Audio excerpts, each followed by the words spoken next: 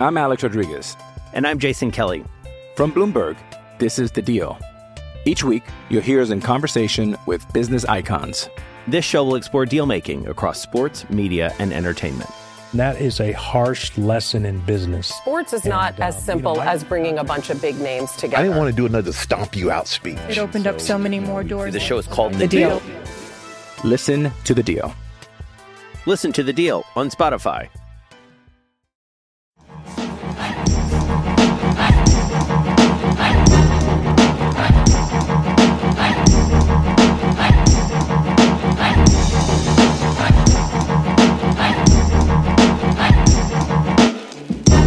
Welcome back. Bless Your Boys podcast, bringing you the week in baseball news from a Detroit Tigers perspective. BlessYourBoys.com is your home for all things Detroit Tigers baseball on the SB Nation platform. Let us get the show on the road.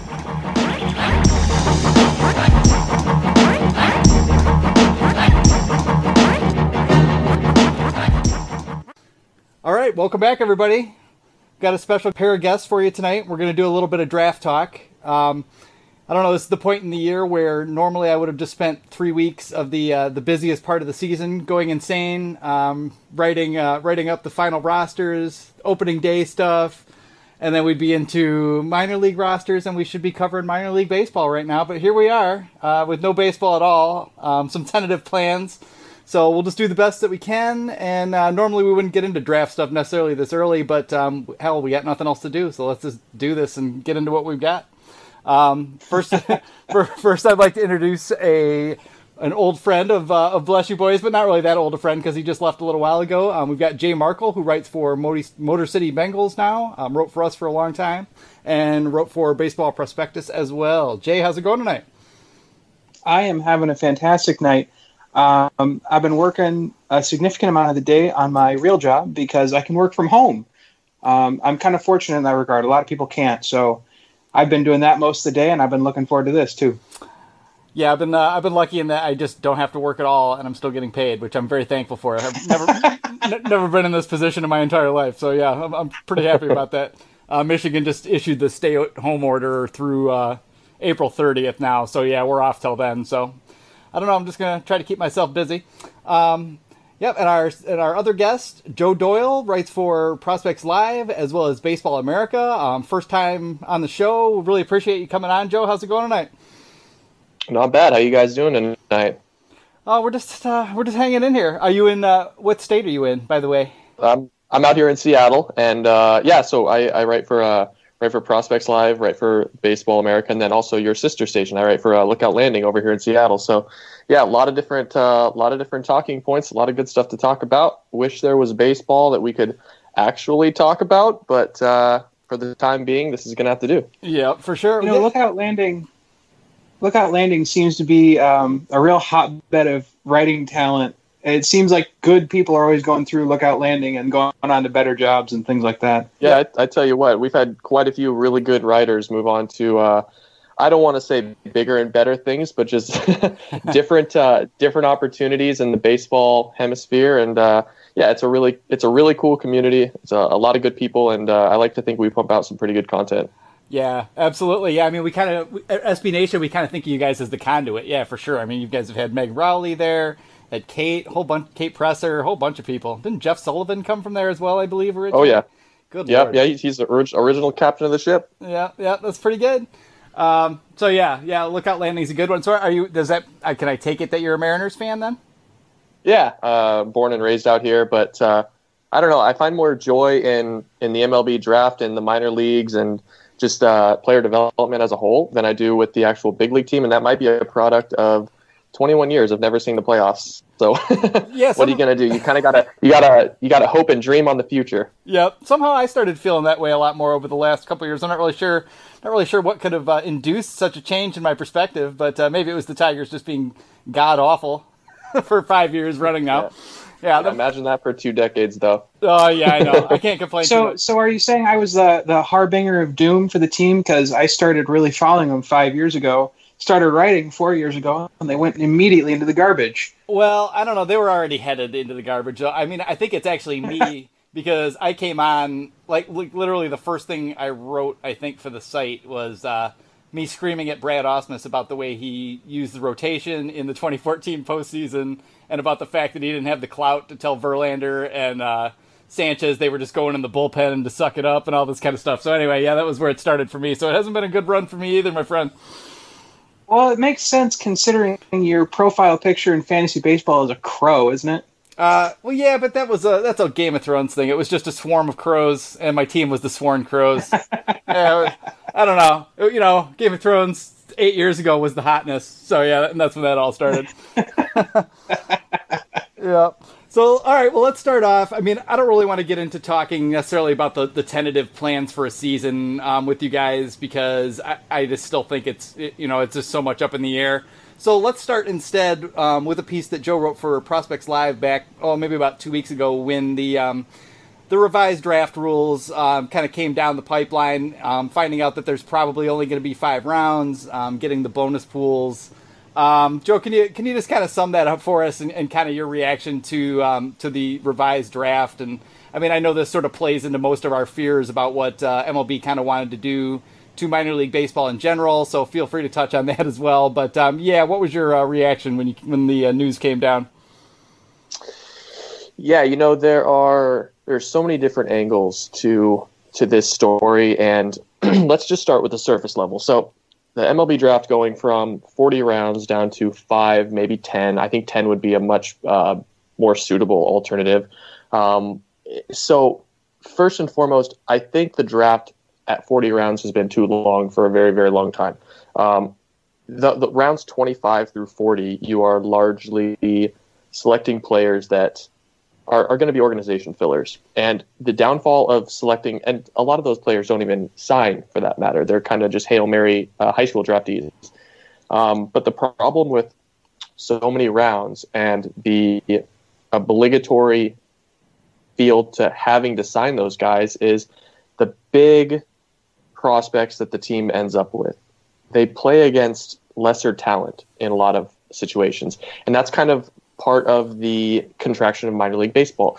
I understand the need to not want to get rid of, 40 to 45 different minor league clubs, because they're the heart and soul of, Midwest America in a lot of ways, small town culture builders. But at the same time, that many teams can stunt the development of a prospect because they're just not playing against the talent that they should be playing against. And they're filling those organizations with players that, listen, you always want to give a guy a shot to move up through the ranks, but there are just guys that aren't meant to be big leaguers, and that's okay. It's okay to identify that. So I think once you get out of that, maybe the 15th round, you're going to be very, very, especially in a day and age where scouting is so vast and it's so comprehensive, you're going to be really hard pressed to find a player outside of the top 15 rounds that is going to make a difference, at the big league ball club level, even let alone the AAA level in some cases. So that's my thoughts on the draft being shorter. I do think it needs to be 20 rounds, maybe 25 rounds. So the shortening of it doesn't bother me. Now, that being said, lowering it to 5 rounds is an issue because there are so many players that can make an impact in that 5th to 12th round range that are now going to be stuck with 2 terrible options. One is go back to school unless you're a senior. Actually, if you're a senior, you can go back to school as long as the school allows it now after the D1 approved that. But your options are go back to school and enter yourself back into a 2021 draft class that's going to be unbelievably loaded. It's going to be loaded with players that didn't get drafted. Or if you don't get drafted, you sign for $20,000. And $20,000 it's nothing. It's absolutely nothing. So in a lot of cases, especially for guys in that, 6, 7, 8, 9, 10, all the way up to the 15th round, those guys are more or less privy to $125,000 signing bonus in most years. Now they're going to get $20,000. I mean, that's pretty tough to swallow. How it impacts each different player set, high school players, it doesn't impact that much. they're still going to have the opportunity to go to college, and if they've got the talent, they're going to end up back on these boards anyways in 2 or 3 years. Now, junior signs, it's going to impact them quite a bit because they can either get drafted if they're one of the premier talents and they can sign for a big slot bonus, or they can go back to school. Problem is, when you're drafted as a senior player, you're a year older. It hurts your bonuses a little bit more. And like I said, you're going up against an even bigger class. So it's just, the thing is, I'm kind of being long-winded here, but the entire virus situation, the pandemic that's going on all over the globe, it's impacting so many different aspects of baseball that are trickling down that the MLB draft is unfortunately a victim of the circumstances right now. So it hurts everybody. Yeah, and it's one of those. It's the point at which one side has no leverage. Like, major league players have leverage, owners have leverage, the teams have leverage, but the amateur players don't. And so it just kind of feels like, to some degree, the short end of the stick is getting passed down. I would tend to agree that beyond, the 12th, maybe the 15th round, maybe you find a reliever or something down there. For the most part, those guys don't matter so much. But yeah, it's that amount, and not really knowing what's going to happen to you going forward. It's the fact that this is going to push all kinds of changes and decisions down the road as well. Even if you're a senior and you decide I'm going to go back to college, maybe that, maybe that kid that you saw, who was a junior this year, who was breaking out, is there next year, and suddenly, it's not as easy for you to get playing time as you thought. Like, there's so many factors that are now put on the decision making of young guys who, want more than anything just to get a shot one way or the other. And it's just, it's unfortunate. The whole thing is obviously unfortunate, and baseball's not the bigger part of that. But yeah, it's kind of a drag for sure. Jay, how are you feeling about it at this point? Well, as I'm sure you remember, I was just screaming mad when they announced these changes, and I wrote a lot of angry tweets, and I wrote an article for Motor City Bengals that was just scalding. I'm not less upset about it. I'm able to coherently talk about it without, losing my temper. Because let it rip, buddy. This is what I've been waiting for years, is the Jay Markle temper. Well, they just screwed everyone over. They couldn't handle letting a good crisis go to waste. They're screwing over the ball players and the fans and the teams, which are basically local businesses because they're not being financially supported really by the major league club, except for the signing bonuses of the players who go there.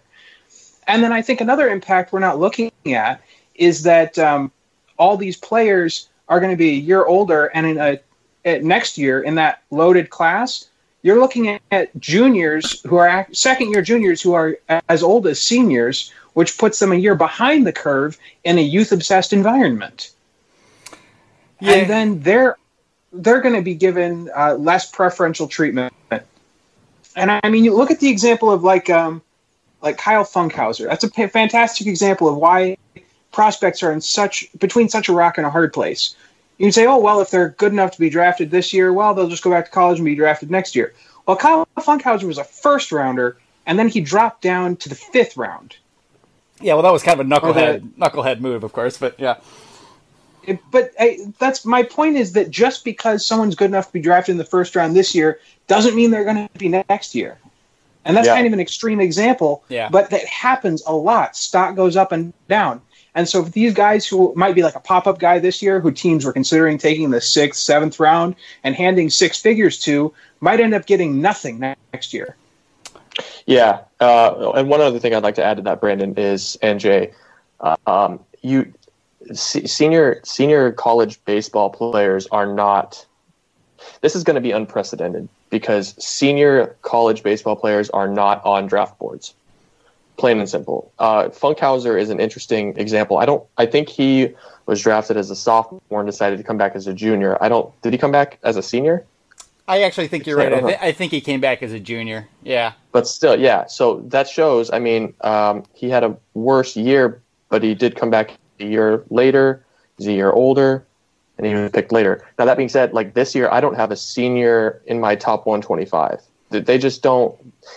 I mean, think about it. There's 40 rounds in the draft. And if you are a talented junior or sophomore or high schooler that flashes plus anything, you're going to be selected. And when there's 40 rounds and you have leverage as a junior and you have leverage as a sophomore, especially as a high schooler, of course, you're going to ask for the money that you want. And you're almost always, if you're any sort of asset, going to be signed. And that's why this year you're not seeing...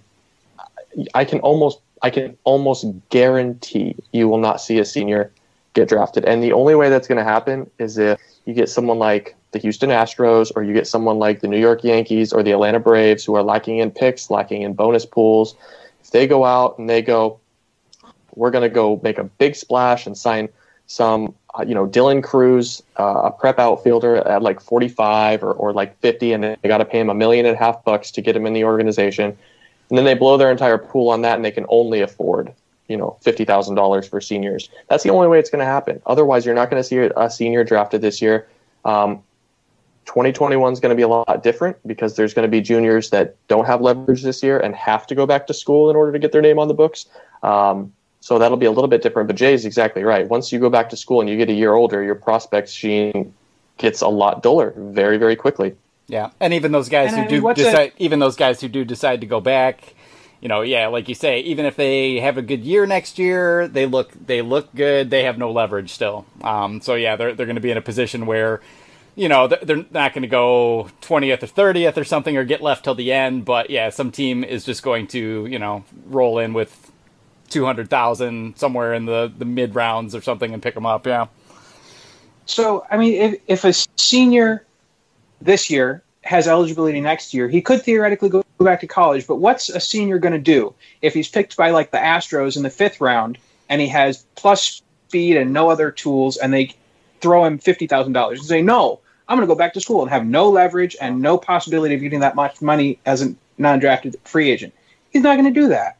Yeah. And then the Houston Astros are circumventing their punishment because they're going to go sign a crap ton of those guys who have no leverage anyway, fill out the bottom level of their rosters, and get a first-round talent in the 2nd or the 3rd or whatever, because they can afford to pay him because this draft system is giving them the ability to free up a bunch of money from those. Well, I don't know, but they've also lost a lot out of their pool, yeah. Yeah, I don't know if they're going to be able to circumvent their punishment. If you ask me, this 5-round draft is punishing the Astros more than any other team. When you only have $2 million to spend and you have 4 draft picks, first of all, $2 million isn't even going to get you a first-round talent if they fall to, I don't even know where their first pick is. I think it's like late 30s or early 40s. Even if someone falls, let's say Nick Bitsko falls from the first round, he's unsignable. $2 million isn't going to get you Nick Bitsko.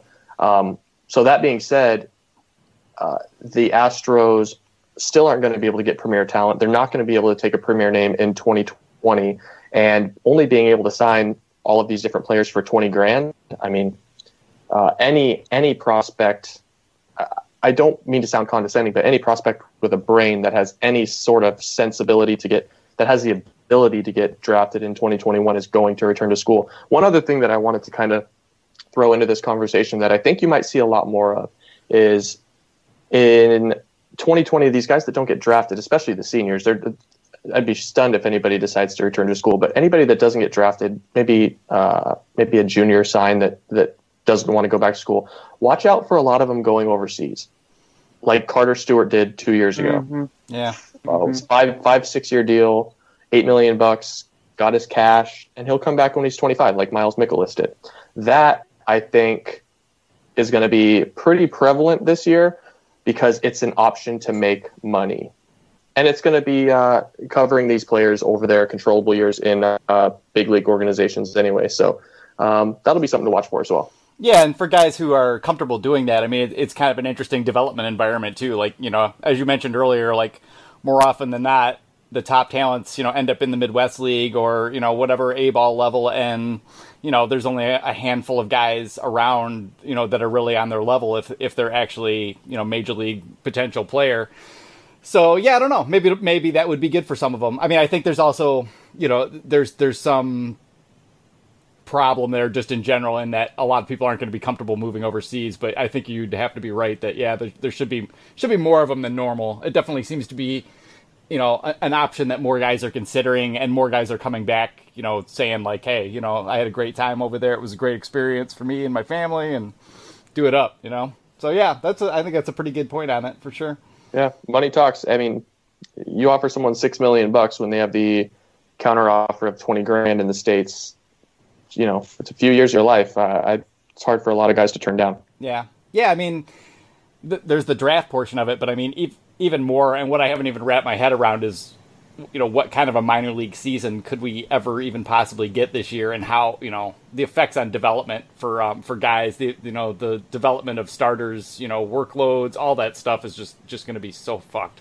Like, this whole thing is just really hard to start to unpacking yet. There's just so much fallout that could come from it. I read a really interesting article today about minor league development, and how it's going to be impacted this year. It's interesting because it sounds like a lot of the players that were previously selected in the first round, they got that big bonus. They're able to afford a facility at home of some sort where they can continue to develop.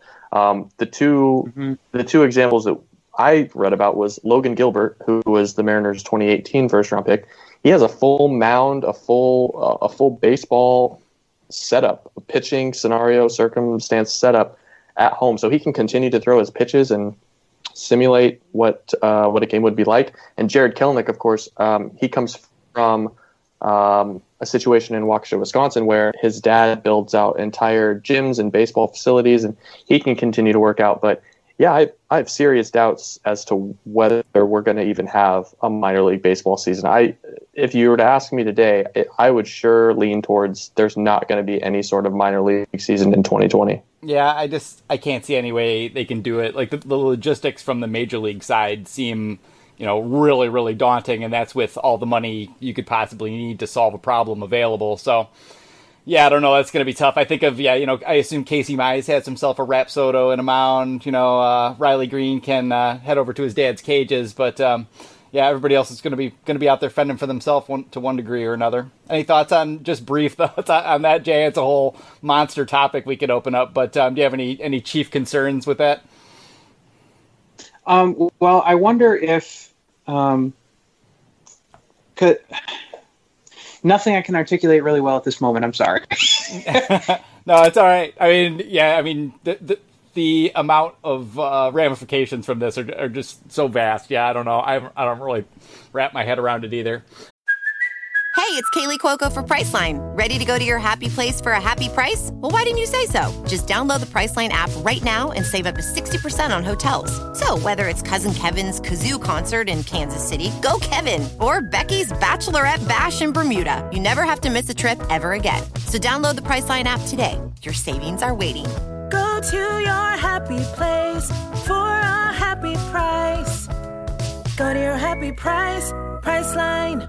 So all right, let's turn to the draft a little bit here. I don't want to spend a ton of time talking about the Tigers' first round pick, just because it's kind of come down to the more obvious part. But we could start there. And could you guys, maybe Joe, start us off? Like, what's your general impression of this class? I mean, obviously, it seems to be really deep in pitching. There seems to be a decent amount of prep talent. What do you kind of make of the group, assuming that 5 rounds is all we're going to get?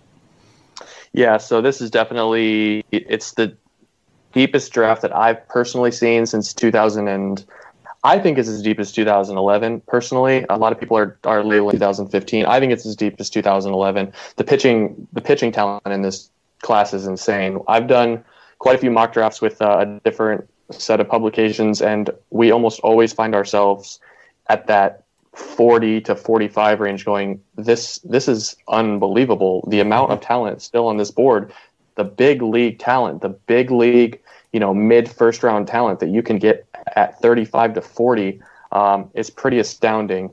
So yeah, I'd say there's probably 12 to 15 college arms that have a floor of a number 4 big league starting pitcher. I mean, it's really deep. There's probably 3 or 4 that Yeah, probably 3 or 4 that are frontline starters. And of course, there's always guys that break out of that. There's guys that get bigger and stronger in organizations, so it could end up being a lot bigger than that. As far as what Detroit's going to do, it's such a luxury. I mean, Austin Martin is one of the more versatile players I've seen in quite a while. He's got a long track record, and he'd be an excellent choice.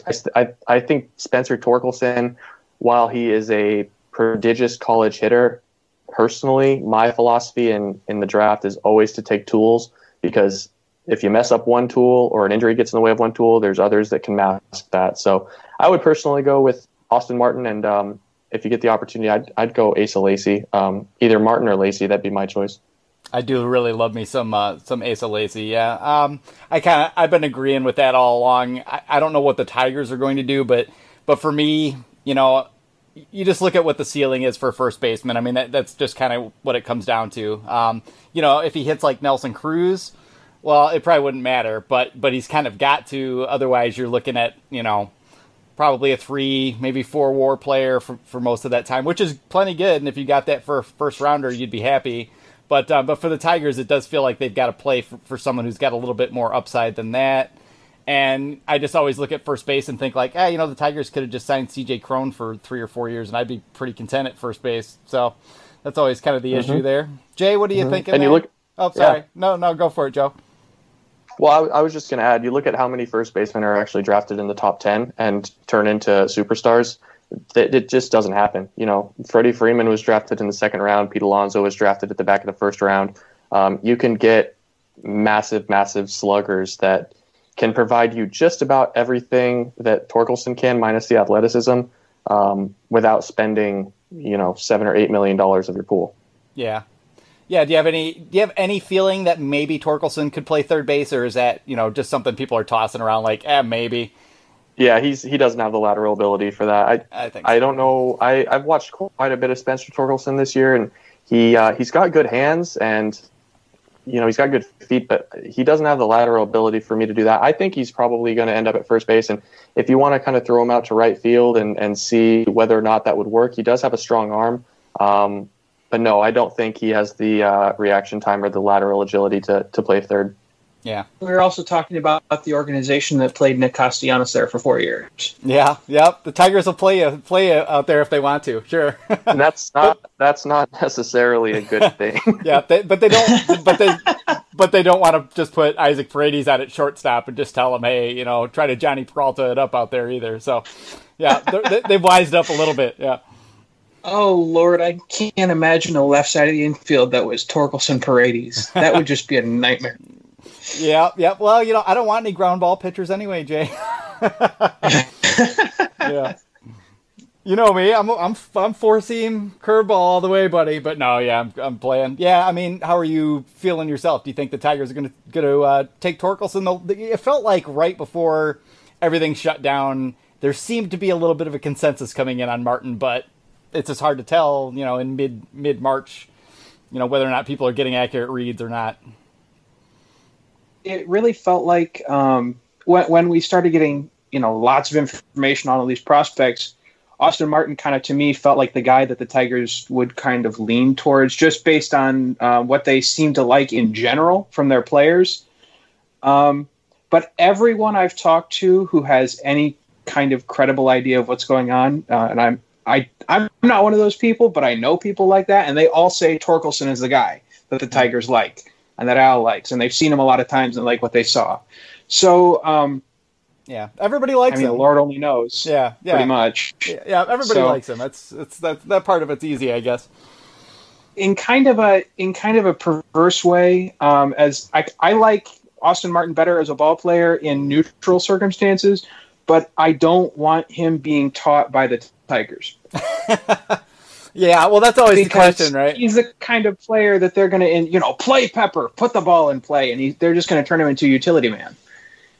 I don't know if that's true. It's just my gut reaction from living through them destroying a lot of players. Yeah, versatility in Detroit has become a crutch. Yeah, that is usually everywhere else that's such a coup, such a bonus, but it doesn't seem like anybody on the Tigers right now has a firm idea of what their position is. I think for Martin, you stick him at third base and you see if he fails. Honestly, because he's got the speed and he's got the range to play shortstop or to play center field. But I think his bat best plays where he can stay healthy, and in my opinion, that's third base. So I think there's a lot of different ideas of what his future holds, but for me, the hot corner is that's where I would start him at least. Yeah. I mean, it's so hard to think about a draft in terms of like what this organization does, and so they shouldn't do this. I mean, like, obviously what the Tigers should do is get a lot better at evaluating hitting and teaching hitting. And hopefully hiring Kenny Graham is the start of something along those lines. I mean, they haven't screwed up Riley Green, and I might contend, Jay, that they never really had all that much that they could have screwed up. So yeah, I don't know. You can look at it either way. I'm not sure I've seen too many hitters that came through that I'm sure there must be some guys who probably could have used a swing change and would have been better. But I just think, the Tigers just have, for a long time, been pretty bad at identifying, contact ability and teaching, the ability to hit for power and even emphasizing it. I mean, we've talked a lot about Parker Meadows, and, the Tigers are already well on their way to turning him into Victor Reyes. That seems to be their model. So, yeah. Just let me be upset, dang it. No, feel free to be upset. Because your podcast you did a couple weeks ago with Jules Posner. Yeah. His explanation of the Jake Rogers situation was a fantastic breakdown of why I should not be a Tigers fan. Because that whole situation is a nightmare, and I don't want them doing that with Austin Martin. Well, I don't know. I think what they should do with Austin Martin is just send him to Doug Latta then and let Joe Vavra, keep in touch on the video chat. Just call it good. Maybe that'd be the way to go. I don't know. Yeah. All right. Let's take a look. To me, we can get in when we get into like third, fourth, and fifth round. It's going to be kind of a free for all because it's always hard to tell. I'm looking at multiple different lists projected to go like in the first round that I'm like, I don't think they're there anymore. And I don't know, it's a big mess. So let's talk second round first. And I mean, who do you think the Tigers can get, and who do you like? I mean, I know, Jay, you've written about Gage Workman. Is that who you're kind of projecting there still? Well, I don't think he's the pick there because I think they're going to take an arm and that it's just what makes sense for the organization and the class. Like a Tanner Witt? If I had to, well, yeah, maybe a different year, but this year I'm thinking Cole Henry because it just makes way too much sense there. They drafted him already. He's from LSU. He has the stuff they like, and he's like his draft stock is perfectly fit with that 38 spot. He just, for me right now, makes too much sense there not to project him to the Tigers. Okay, I can see that. How about yourself there, Joe? Any bead on anyone you think the Tigers are going to zoom in on there? Yeah, I think if they go chalk and go with Austin Martin or they go with Spencer Torkelson, I would be surprised if they didn't go with an arm. I do really like Gage Workman. I think he's going to be a steal for whoever ends up with him, and that's saying a lot considering he's probably going to go after the 30th pick. As far as who I think they could go after, I think Cade Cavalli from Oklahoma is going to be a big, athletic, typical starting pitcher type of deal at the big league level. I think Slade Ciccone from Miami might be a good option. I do think, though, one thing that Detroit fans should look out for in this draft is if they go with, Austin Martin or Spencer Torkelson and they don't go with Zach Bean with the first pick, I don't envision that happening. They're going to, they have 7 picks. I think they're going to have a ton of money to spend.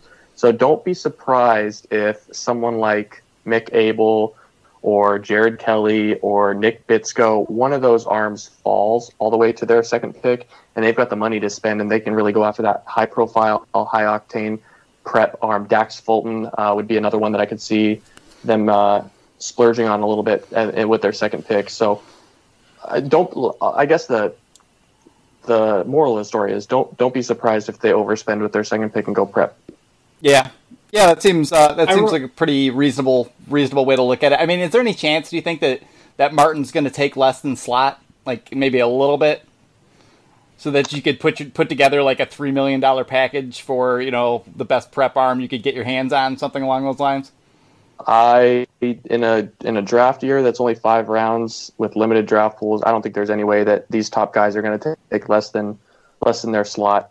There's only so much money to go around, and it's not like the team is looking for 50,000 here, 80,000 there, 100,000 there. Like, that's not going to be the case to sign some of these 25th to 40th rounders. It's not going to be, hey, I need a little bit of good graces here. Will you take $100,000 pay cut just so we can get our 26th rounder? This is going to be, hey, we have 5 picks. This is what you're slotted for. All right, well, that's what you need to pay me. And unfortunately, Detroit, you don't have the leverage in this one. Yeah. I mean, Henry makes pretty good sense to me. I mean, you could argue that he's a little younger. You could argue there's a little bit more there. I don't know. He's had some injury issues, though, if I'm not mistaken, right? Didn't he have like some shoulder trouble last summer, I believe? I can't remember exactly. But then again, he's a pitcher, so that's going to happen, I suppose, to some degree. And Henry's only a sophomore as well, so he might be a day one guy, but he's going to have a lot of leverage. So, Cole Henry is the type of guy. He's built really well. He's definitely the type of guy that could, ask for overslot if he really wanted, because he's barely going to be 21 at the time of the draft. Yeah. Is there any chance, what's his name, Heston Kjerstad falls to us? Is that possible to get our hands on at 38, maybe? Probably not. There's no way he gets past. In my opinion, hey, listen, I could be totally wrong. Oh, for sure. I could be totally wrong. I don't think there's any way he gets past 14 with the Texas Rangers. I don't think there's any way he gets past that point. Okay. Right on. Any fallback options here at 38? Anybody else you can kind of think of that I'm still looking, like, in my head, I'm still looking for position players, and I know that in this draft that might not be the way it goes, so. Well, Nick Lofton would be cool at 38. Yeah. I like Nick Lofton. I don't know if they necessarily love him at 38, but I do like him. Seemed like he found a little more power last year. He kind of reminds me of like Nick Madrigal without the leg kick, like in his hitting. Like, he's just very, very neutral, very compact, very line drive oriented. The Tigers love all those things. He's quick, might be able to play shortstop. I don't know for sure. I think you'd be a little surprised by what Nick Lofton turned himself into. Nick Madrigal probably isn't the comp for him anymore. Though I'll give you that was a decent representation of him after 2018. Nick Lofton hit a ball at Minute Maid Park that left the bat at 113 miles an hour and went 465 feet this year. Oh, damn! Really? Yeah. So, and he had an absolutely monster year. I don't remember how many home runs he hit, but I want to say it was something. He hit like 6 or 8 home runs or something like that in the really, really short sample size at Baylor this year. He has been skyrocketing up charts, and I'll go one further. I don't even know if Nick Lofton is going to be available for the Tigers with their second pick. I think he might sneak into the back of the first round or right there early in the first set of compensatory picks. Okay. Well, in that case, that's who I want, because I liked him. I just worried about the power. So, yeah. But yeah, both of you feel free to school me, because it's basically been like 3 days of me watching shit tons of video and writing notes to myself. So that's my draft process at this point. I'm still a long way away. The one that seems to make sense to me, from not who I want, but looking through the eyes of the Tigers based on what they've done the last 2 years, might be Justin Foscue. I've never seen him live, so I can't speak with too much authority, but in videos I've watched, I don't love the swing. But he did perform well, which is something the Tigers like. And he seems to have that Andre Lipschitz-ish, well-rounded breakout guy format that the Tigers have been overdrafting him and like Cody Clemens, that sort of idea, where he'll make contact and he'll put some juice into one once in a while, and he'll be fine enough in the field.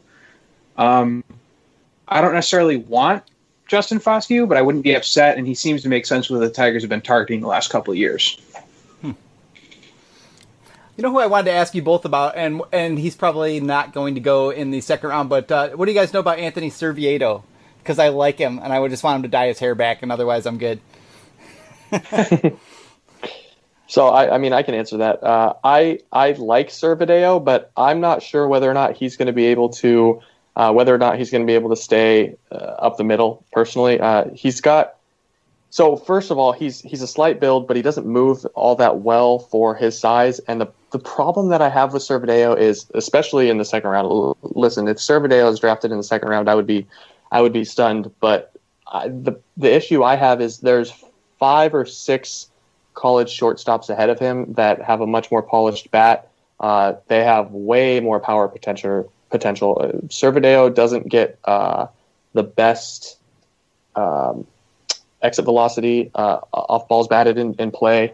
So if you're looking for a guy that is probably a little bit more of a slap hitter at this point, and maybe a second base floor, I think he's a good option. He's got a good approach at the plate. I mean, he takes a lot of walks and he doesn't strike out very much. But at this point, I'd say gap to gap power is kind of his MO. So if you're looking at college shortstops, I think you have to start with Nick Lofton and Gage Workman and Jordan Westberg. Those 3 are going to be the college shortstops with the most pop in the bat that are going to stick at the position, with Workman maybe ending up at third base.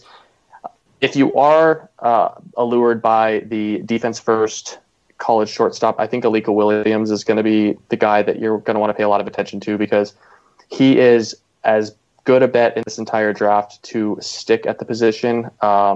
He has incredible reaction times. He moves to his left and to his right really, really well. He's got an above average arm. He'll have no problem sticking there. And while he'll probably not hit for much power either, he's got a better, more advanced bat at this point. Right on. So are you thinking? I mean, are most of those guys more like the second comp round, third roundish, or late second round guys? Would you say for the most part those guys will be going? Lofton, Westberg, Alika, they're all going to go in the 25 to 45 range. Oh, okay. If you're really into Servideo, I think he could be available in third round. He's not even in my top 100. He's like I think he's like, I'd have to pull it up. I think he's like 138 or 140 or something like that. So he'll probably get drafted, but at this point, he doesn't have a bat that screams impact. Okay, right on. I asked Carlos Collazo of Baseball America did a draft chat today, and I asked him about Servideo, and he said, I'll just read you the response. He said, I think Lofton's power is more likely to translate than Servideo just because of some size questions I have with Servideo. That said, he did add strength from his sophomore year to junior year, but I don't expect either to be big home run hitters. So even though the power ticked up this year, at least Carlos Collazo doesn't necessarily think that Servideo is a homer hitter as a pro. Okay, I can buy that. One of the things we started out talking about was who has an advantage here, and it feels like, I mean, the teams that have comp picks, one way or the other, are the teams that are kind of sitting in the catbird seat here. So when we get to the second compensatory round, any thoughts there on who the Tigers should target, or at least like maybe what type of player you would like to see them target? Either one. Yeah, I mean, I can start if you want. So let's say the Tigers start with Austin Martin, and they really double down and they go after a Nick Lofton or a Jordan Westberg or one of those. Let's just say that hypothetically, if they do want to, they have to grab, in my opinion, they have to grab an arm at this point because the class is just too deep. That deep, you're probably looking at someone like Bryce Jarvis from Baylor, Bryce Jarvis from Duke. He's probably got the best. He's probably got the best changeup, maybe the best changeup in the class for a college player. If they want to go prep, and like I said, they definitely have the money to go out and reach on a prep arm. Ben Hernandez is going to be another one. Good low to mid 90s fastball, probably the best prep changeup in the class. So he's going to be a really appealing option. But the one guy that nobody's talking about right now that is going to be absolutely going to be a steal, I have no doubt about it, is Kevin Abel from Oregon State. He missed the entire season, or what it was, with an injury this year. But he was the ace. He was the go-to guy at Oregon State in 2018. Ended up, taking him to the College World Series and being a hero there. So he's got mid-90s fastball with great arm side run. He's also got a really strong changeup. So any one of those guys, I think, would be an excellent addition for Detroit. I think I'll just leave it at that. I think those are three names to keep an eye on. Right on. Yeah, we know the Tigers. The Tigers have had good luck scouting the Northwest. That's like their one big find over the past few years. Mr. Scooble. Yeah, fire away, Jay. You got anybody for me? If I were running the draft, I'd be going bats 1 and 2, and then taking an arm with the third. And the guys I'd be looking at there would like Ian Seymour has kind of caught my interest. He's a lefty, tops 94, but the secondary stuff is pretty good, and that's a profile that the Tigers did well and decently fine with in the past. And he's got starter traits, even though it's not a wonderful delivery. The guy I'm hoping, and I don't think it will because no one I talked to says that it'll happen, but the guy I'm hoping might fall there is Schuster. Oh yeah, Jared Schuster, who I really like. Jared Schuster because the fastball took a huge jump this year, and he's got a really good secondary stuff and the most ridiculous amount of deception I've ever seen as far as hiding the ball goes, because he's hiding the ball all the way until he releases it. So the fastball gets up to 97 and it explodes on right-handed hitters because he hides it for so long. Honestly, I'd be fine with taking him at 38. And I don't think he's there at the next pick, but that's kind of who I'm looking at. Yeah, I liked him. I don't know if I thought second round quite for him, but I would be pretty happy to get him with the third or the actual third round pick for sure. I mean the stuff looked really good. I didn't necessarily love his lower half and stuff, but yeah, he does hide the ball. The Tigers like that kind of a lefty in general. They seem to know what to do with them more so than they do with most other types of pitchers. He can definitely spin it. I think that would probably be a decent choice. I guess we're at the point where we have to kind of start talking about what the Tigers have and sort of where you see their farm system at and how their rebuilding, is progressing at this point. I don't know. I mean, Joe, what are your impressions from afar since you're a little bit more dispassionate probably than either Jay or I are at this point? So I will say the Tigers have one hell of a 1-2 punch in Mize and Manning. I think Casey Mize is going to be an absolute star. That split finger, I've never seen anything like it, and it feels to me almost like it's taken a step forward since college. It was unhittable then, but it seems to have a little bit more depth now. So I think as far as arms go, I think Mize and Manning and Skubal to a lesser degree, because I think Skubal ends up in the bullpen. Eventually, I think he ends up in the bullpen personally, and I know that Detroit fans might not want to hear that, but that's kind of what I see with his current arsenal, and he hasn't really been stretched out yet. So we'll see what happens there. I think Alex Faedo has been a bit of a disappointment. I expected a little bit more from him coming out of Florida, and of course, Franklin Perez. That's been such a bummer watching that entire thing transpire. So I understand completely what Jay is saying with going out and ensuring that you take a position player, because they're a little bit light on the position player side in the farm system. Riley Green is going to be a fantastic pro that I think he's going to do a lot of damage at the big league level. Not a lot of people thought Riley Green was going to be what he has already turned into in the short sample size that he's been there. But then, you look down the list, you got Isaac Paredes and you got Jake Rogers and you got Parker Meadows and all of these different position players that they're just not quite reaching the heights that I think a lot of people in the industry expected. So yeah, a high impact position player or two would definitely behoove the Detroit farm system right now. That's for sure. They're already very deep in arms, and like Joey Wentz, I think Joey Wentz is going to be another serviceable back of the rotation guy. So they've got plenty of arms. Yeah, I like Wentz more than I expected to when we first started looking into him. And I think that was kind of still based on just impressions for when he was drafted. and not having paid that much attention to him. But yeah, I came around to liking him as well. I do think he's going to be a back-end starter as well.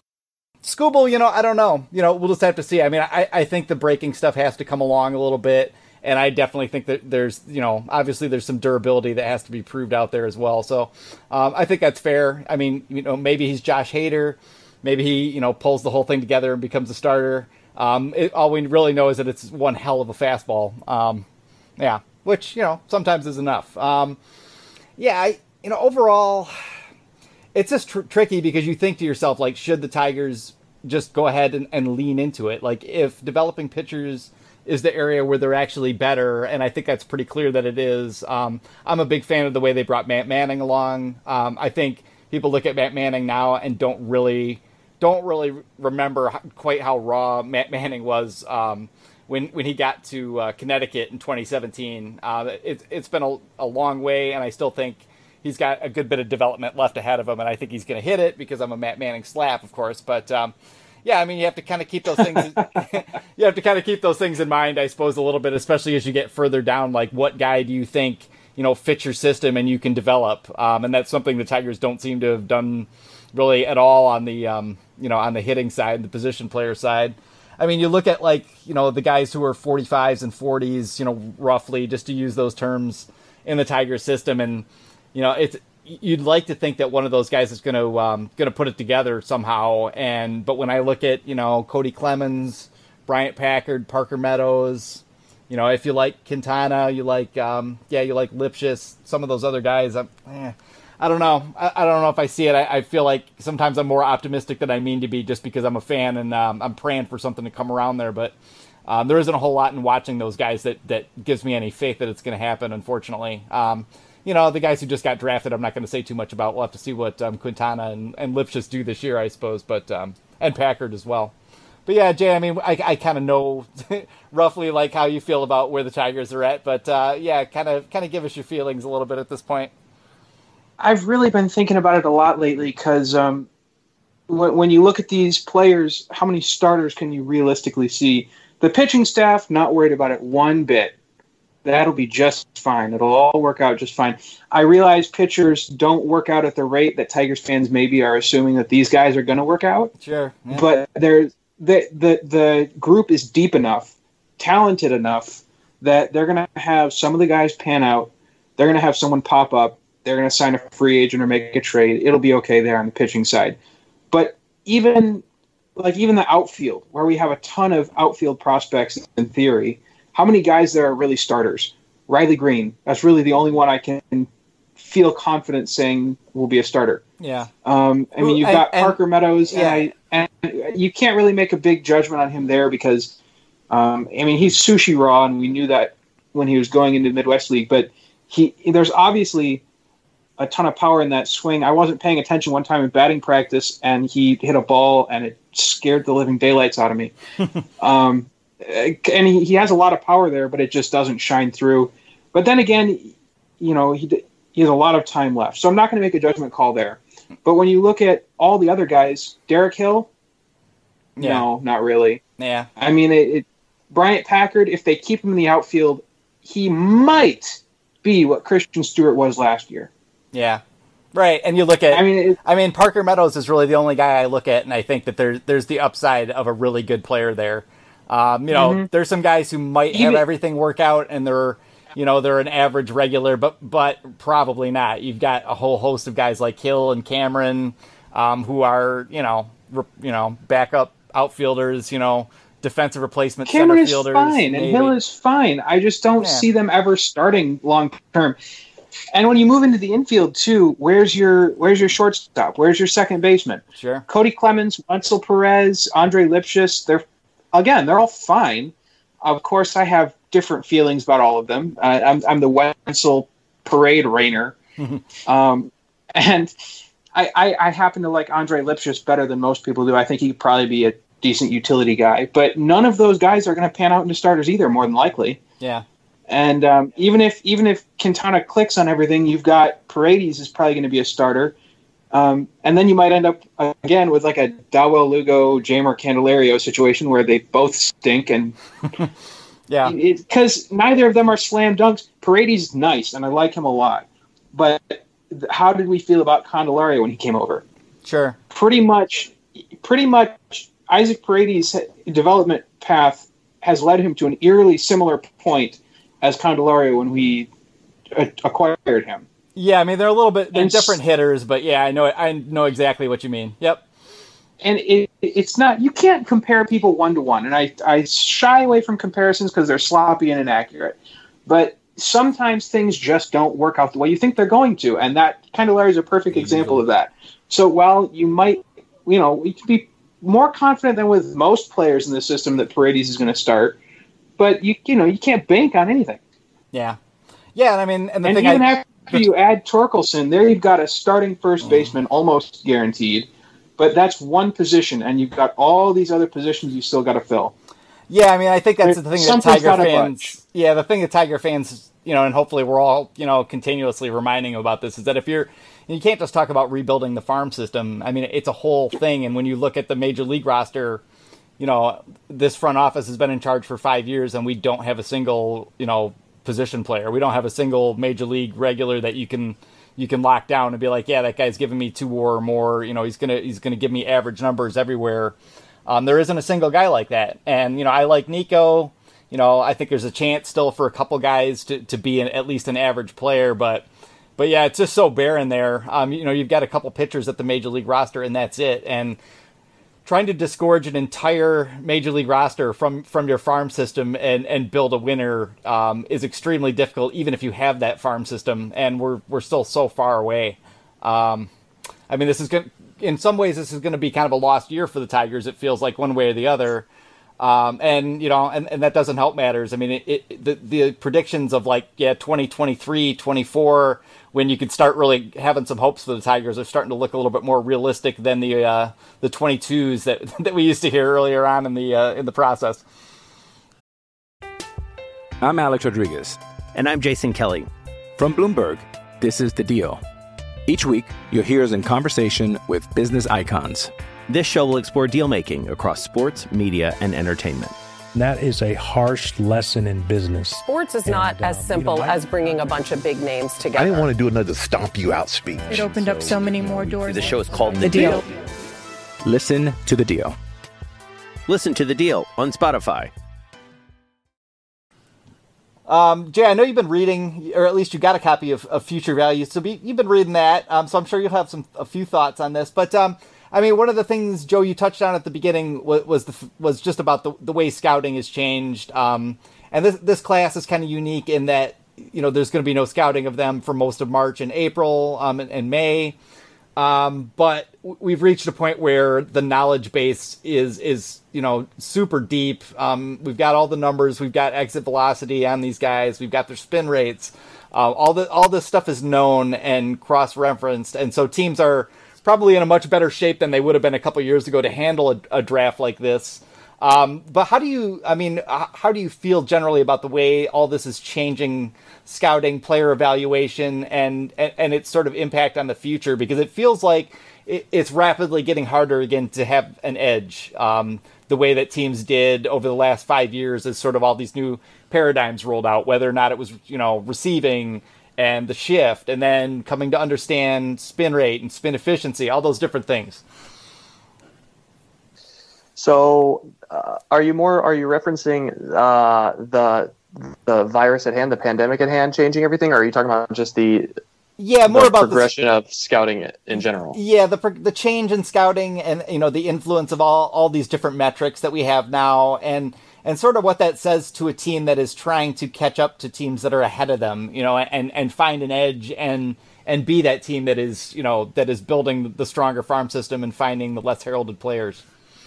Yeah, so I definitely think we're at a point in time when identifying impact talent is a lot easier and a lot more universal than it previously was. I think pretty much most draft boards, the top 30 or 40 are going to be very similar to one another, and you're going to find the same types of players all the way through the first 5 rounds, to be completely honest.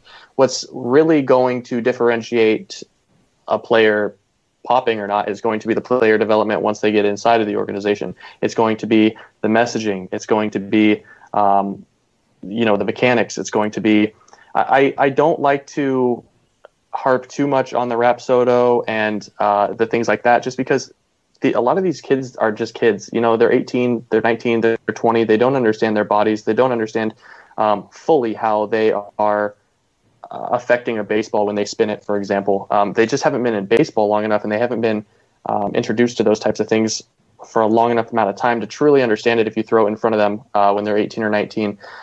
Now, that being said, I've scouted a lot of different high schoolers and JUCOs out here in the state of Washington that do have that type of equipment, and all of the independent training facilities such as Driveline that's out here. It's a culture out in the Pacific Northwest, being able to identify talent and take someone that throws 85 and have them throwing 93 in 3 months. It's something else. Well, I think and maybe I can put a little bit finer point on it in just that you at least can tell now like some innate characteristics. Like if a guy, there are people who believe that. Obviously you can teach these things to some degree or another, but being able to spin the baseball is somewhat of an innate trait.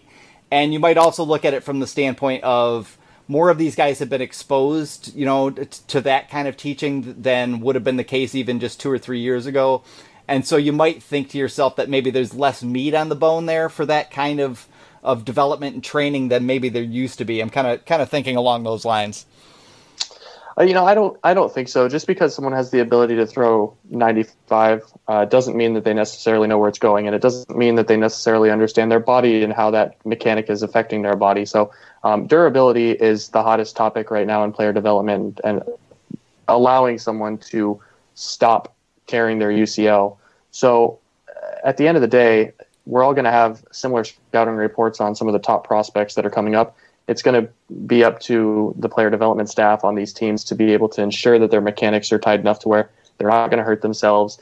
And beyond that point, it's going to be developing the player to, at least on the mound, be able to command, pitch backwards, have a mentality to where you can succeed at the big league level. Because like you said, the difference between being a big league number 3 starter and a quad A guy, it's not in the stuff. It hasn't been in the stuff for a decade. It's been in the intangibles. It's been in the mindset, and it's been in things like that. So being able to identify and work with the type of personality that you have there. That's like you said. That's kind of where the money is made. Yeah, like kind of being able to. I mean, some of that is knowing yourself, like being honest enough with your own organization to know what you're good at. To know, who's going to fit with what you're best at doing, all those sorts of things in order to figure out like who maybe you can help more than some other people do. It just feels like, when people like to reference like the Astros rebuild, but all the things that the Astros kind of bought in on early, like most of that is, unavailable at this point to a team like the Tigers, even if they knew what to do with it. I just think overall it is making it trickier to find where the edges are, maybe than it was a couple years ago. And this kind of comes back to just like repeated conversations we have at Bless You Boys and among Tigers fans about how, we need to follow the Cubs way, or we need to follow, the Astros way. We're going to rebuild like those teams and, and everything's going to be fine. And, it just feels like the circumstances of those, those teams were so much different 5 or 6 years ago than where the game is and where the Tigers are right now that it just feels hard to sort of unpack all that for some people. So, yeah. I will say here in Seattle, we had a similar player development issue at hand before Jerry Dipoto got here. And from everything that I've heard from folks in the industry and everything that I've read, it's all in the messaging. It seems as though we would have one coach and one hitting coach or one pitching coach telling a player to work on this and do that at one level.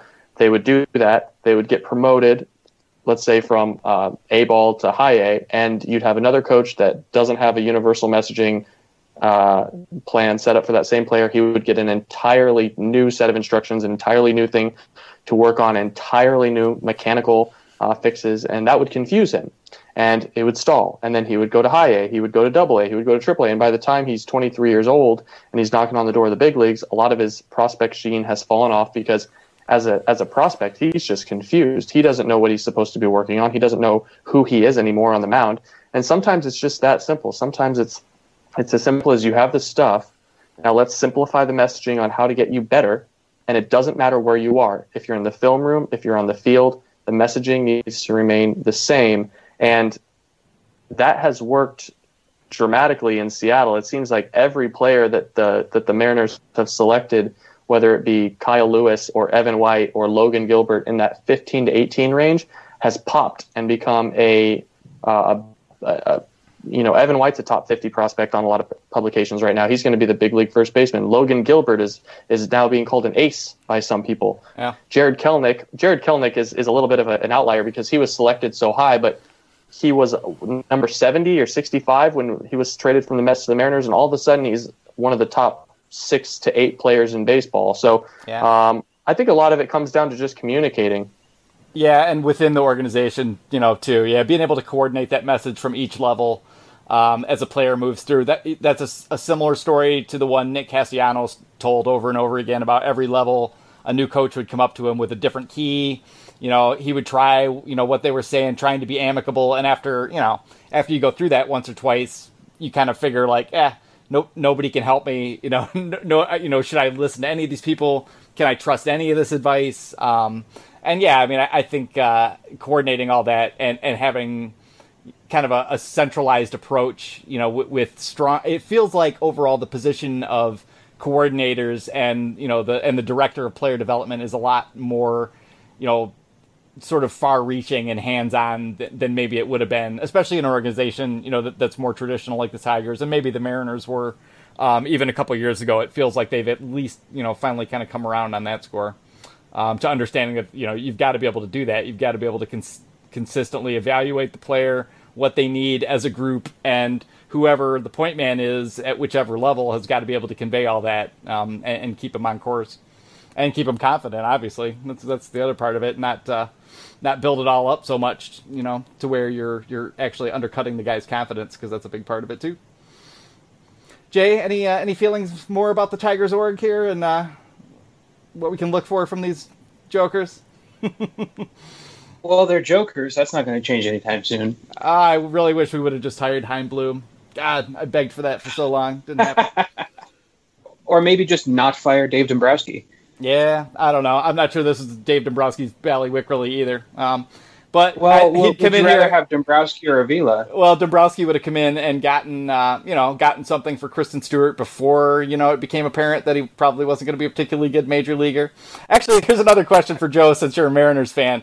When you see the volume of trades that Dipoto makes versus what I would describe as a much more passive, non-aggressive approach from the Tigers, where they're not wheeling and dealing and saying to themselves, we like that guy, we're gonna do what it takes to get him. How do you feel about Mr. Dipoto on that score? I think a lot of the trades honestly end up being inconsequential, and they're publicized. They're highly publicized for no reason. I mean, a lot of them were, a lot of them were non-movers. So I actually wrote a story for Lookout Landing this past August or September that looked at the Jerry Dipoto era, and it identified how much WAR the Mariners traded away and how much they actually got in return. And I want to say that Seattle was like negative 43 WAR over the past 4 years. But at the same time, that's not taking into consideration the Jared Kelenics and the Justin Dunns and the Justice Sheffields and the guys like that who haven't had the major league experience, whereas what they're shipping off, the Canoes, the Paxtons, the Edwin Diaz's, the things like that, they're accruing WAR at the same time. So, no, I think... I did want you to say that it had all come out to be a wash, because that would have been amazing. It hasn't. But no, I think there does reach a point where you've done so much tinkering that you need to let the pieces fall into place and you need to let the culture build. So I think we've reached that point. That being said, Seattle is still lacking in high-end, big-time pitching, and they are going to have to, without a doubt, spend $50 million a year on big arms, or they're going to have to flip some of these prospects that they've acquired over the years for, someone like a Jamison Tyone or an Alex Wood or something like that this season, just to fill out their rotation for a competitive team. So for the most part, I think that they're pretty much done. Yeah. And it's been fun. Yeah, for sure. I mean, I kind of think of the two approaches as almost, they've been almost the opposite, and there must be some middle ground there. But yeah, Al Avila's just a guy who worries me because he never, he just really never makes a trade until he has to, and I don't know. Would you rather be Brody Van Wagenen fans? No, I mean I don't necessarily love that either. Yeah, it's always it can always look greener on the other side. Yeah. But it just worries me in general when a team doesn't make those kind of trades ever, because I just feel like they don't trust themselves. I just feel like and Al Avila's made some comments over the past 2 years where he talked about, how hard he's basically come out and said how hard it is to draft hitters, and how, we have all these measurables with pitchers. It's so much easier. And that didn't sit real well with me at the time. I mean, I think there's certainly some truth to that. But yeah, you can look at it either way, I suppose. The injury risk for pitchers is so much, different and higher that could just be, kind of a counterbalancing force for it as well. I don't know. I mean, I've also made the argument that, if you are deep in pitching, when you go to spend those free agent dollars, you can spend it on bats, which are a lot safer commodity to buy in free agency than, the Chris Sales and David Prices and such of the world. So I don't know. It's a lot of moving pieces, and who knows how it will all come together for the Tigers. I always root for Seattle outside of the Tigers, because for whatever reason I have an affinity for you guys. I don't know what it is. Plus I like Evan White. And I really wanted to draft Jared Kelenic too. So we're the lovable losers. Have you guys been watching that Dorktown video on? Yes, I have. Series? Oh man, it's that one they just put amazing. up, the one they just put up today, or was it yesterday? The most recent one gave me outrageous goosebumps, and I don't give one crap about the Mariners. You know what's crazy about the writing in that series is so incredible, because John Boyce is just amazing, and the Mariners have a surprisingly compelling story. So they do. Yeah. We live that double down the line 25 years ago to this day. I mean, the last time we made the playoffs was 6 years after that. So it has a huge place in this culture out here. It's a fun little documentary. Yeah, that was cool for sure. Yeah, and I mean, there's just been a lot of players I've liked, and it's always hard. I feel this way even about Kershaw with the Dodgers. I just would have really loved to see Felix get a shot to pitch those big games in October, and I would love to see Kershaw win a ring for the same reasons. Now that we've got Verlander and Scherzer both have a ring, I can kind of let that one all go. All right, just to kind of wrap it up here, if there's anything kind of getting you through the quarantine here, music, movies, books that you want to promote, anything that's been just striking your fancy and keeping you sane during all this? For me, Future Value has been a godsend. That is a really, really good book, and I think it fills a bit of a void that wasn't out there in I guess you'd call it the nonfiction realm of baseball writing. So I'm really enjoying Future Value. As far as music and movies and all that goes, I've been doing a lot of both. Honestly, a lot of writing, a lot of podcasts, a lot of writing. But we'll get through it. I mean, three or four more weeks, and we'll reevaluate how things are going, and we will have baseball this summer. It will happen. Yep. At a certain point, this can only go on so long. I feel some optimism out there, and the numbers are looking a little bit more optimistic. So, yeah, I'm hoping. In a couple weeks, we've kind of got enough data gathered to really be fairly convinced that we've got this thing kind of squashed, and life can start getting back to normal. Yeah, for sure. I've been reading Future Value as well, which has been super educational. One thing I do want to point out, and it's just because it's left an impression on me. You guys are probably extremely familiar with Emily Walden. Oh yeah. She is doing, and I don't know how much you guys have talked about it. She's doing a fantastic campaign right now to support minor leaguers, whether it be through donations or just helping them find work. I can't give that enough of a shout out. So if Emily listens to this or anybody is listening to this, go donate and provide what you can, because even though they have the spectacle and the sparkle of being quote unquote big leaguers with big league potential, a lot of these kids are making $12,000 a year, and that's only if they're playing. So go help where you can. Yeah, that's a great point. And I'll also shout out our buddies over at Tigers Minor League Report who've been helping her promote that cause a little bit. Yeah, Emily used to write for us as well, and yeah, she's a regular guest on the podcast and a fantastic person who cares a lot about the people she writes about, and it's shown in from her writing, but yeah, especially in starting such a great cause and helping these guys to find work and give people a place where they can donate and help out and network as well. So yeah, shout out to Emily Walden. She's always got the minor leaguers' backs there. Jay, I was just asking Joe kind of, what's getting you through the quarantine? Any shows, any music, any books you want to promote real quick before we jump out of here?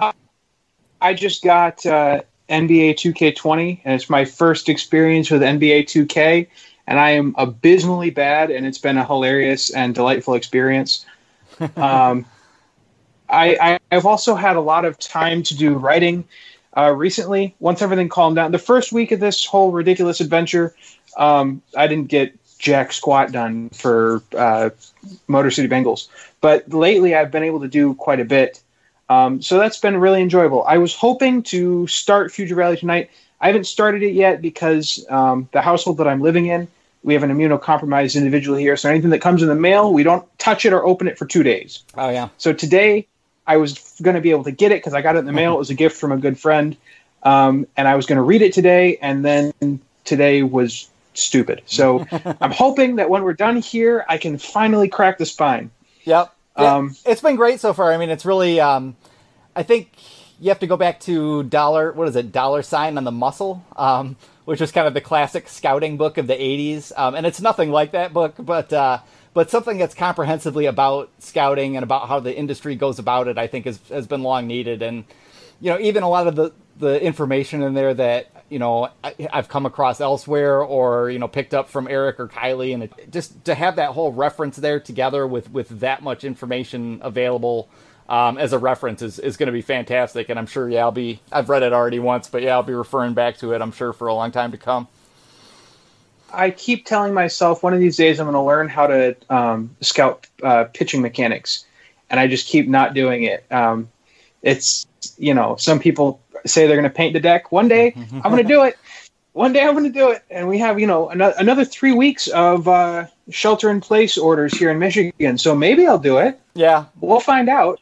Well, I hope we get some minor league baseball eventually, and you and I'll get out to a game and we can talk about some of that stuff. In the meantime, you're just gonna have to head over to Trevor Bauer's channel because, my God, I'm 45 years old. I wish so badly that 30 years ago I would have had access to that amount of good information as is just coming across, from Trevor Bauer's own channel, let alone Driveline or anywhere, or the Hitting Vault or anywhere else you want to go. It's a great time in information for baseball. Yep. All right, boys. Thank you very much for coming on. Anybody got anything coming up in the next couple of days you want to promote? Joe, got anything coming out shortly? Article-wise? Podcast-wise? No, we're going to be doing some more podcasts with draft guests. We've got some 2020 big league draftees that are going to be drafted this July that are going to be coming on at Lookout Landing, as well as some different draft experts that'll be joining us on the pod. So, yeah, keep an eye out for that. And we are just finishing up our Top 50 Prospects podcast series, and that should be coming out next week. We're going over some, the Evan Whites and the Jared Kelnicks, and should be a good time. Awesome. Right on. How about you, Jay? Anything coming out shortly? Well, we do have an individual who's going to be writing a guest piece for our site at Motor City Bengals. He was able to interview a 40-man roster member, and he's going to be writing that up. So look out for that. I was able to interview Enrique Hernandez Jr., who's a draft prospect this year. We didn't talk about him, but he's a prep outfielder, 80 runner, decent hitter actually for an 80 runner. Elite defensive center fielder, and he's supposed to be a tough sign, a Vanderbilt commit. Yeah. So I wrote that up, and that went on the site this morning. I am really pleased with how that turned out.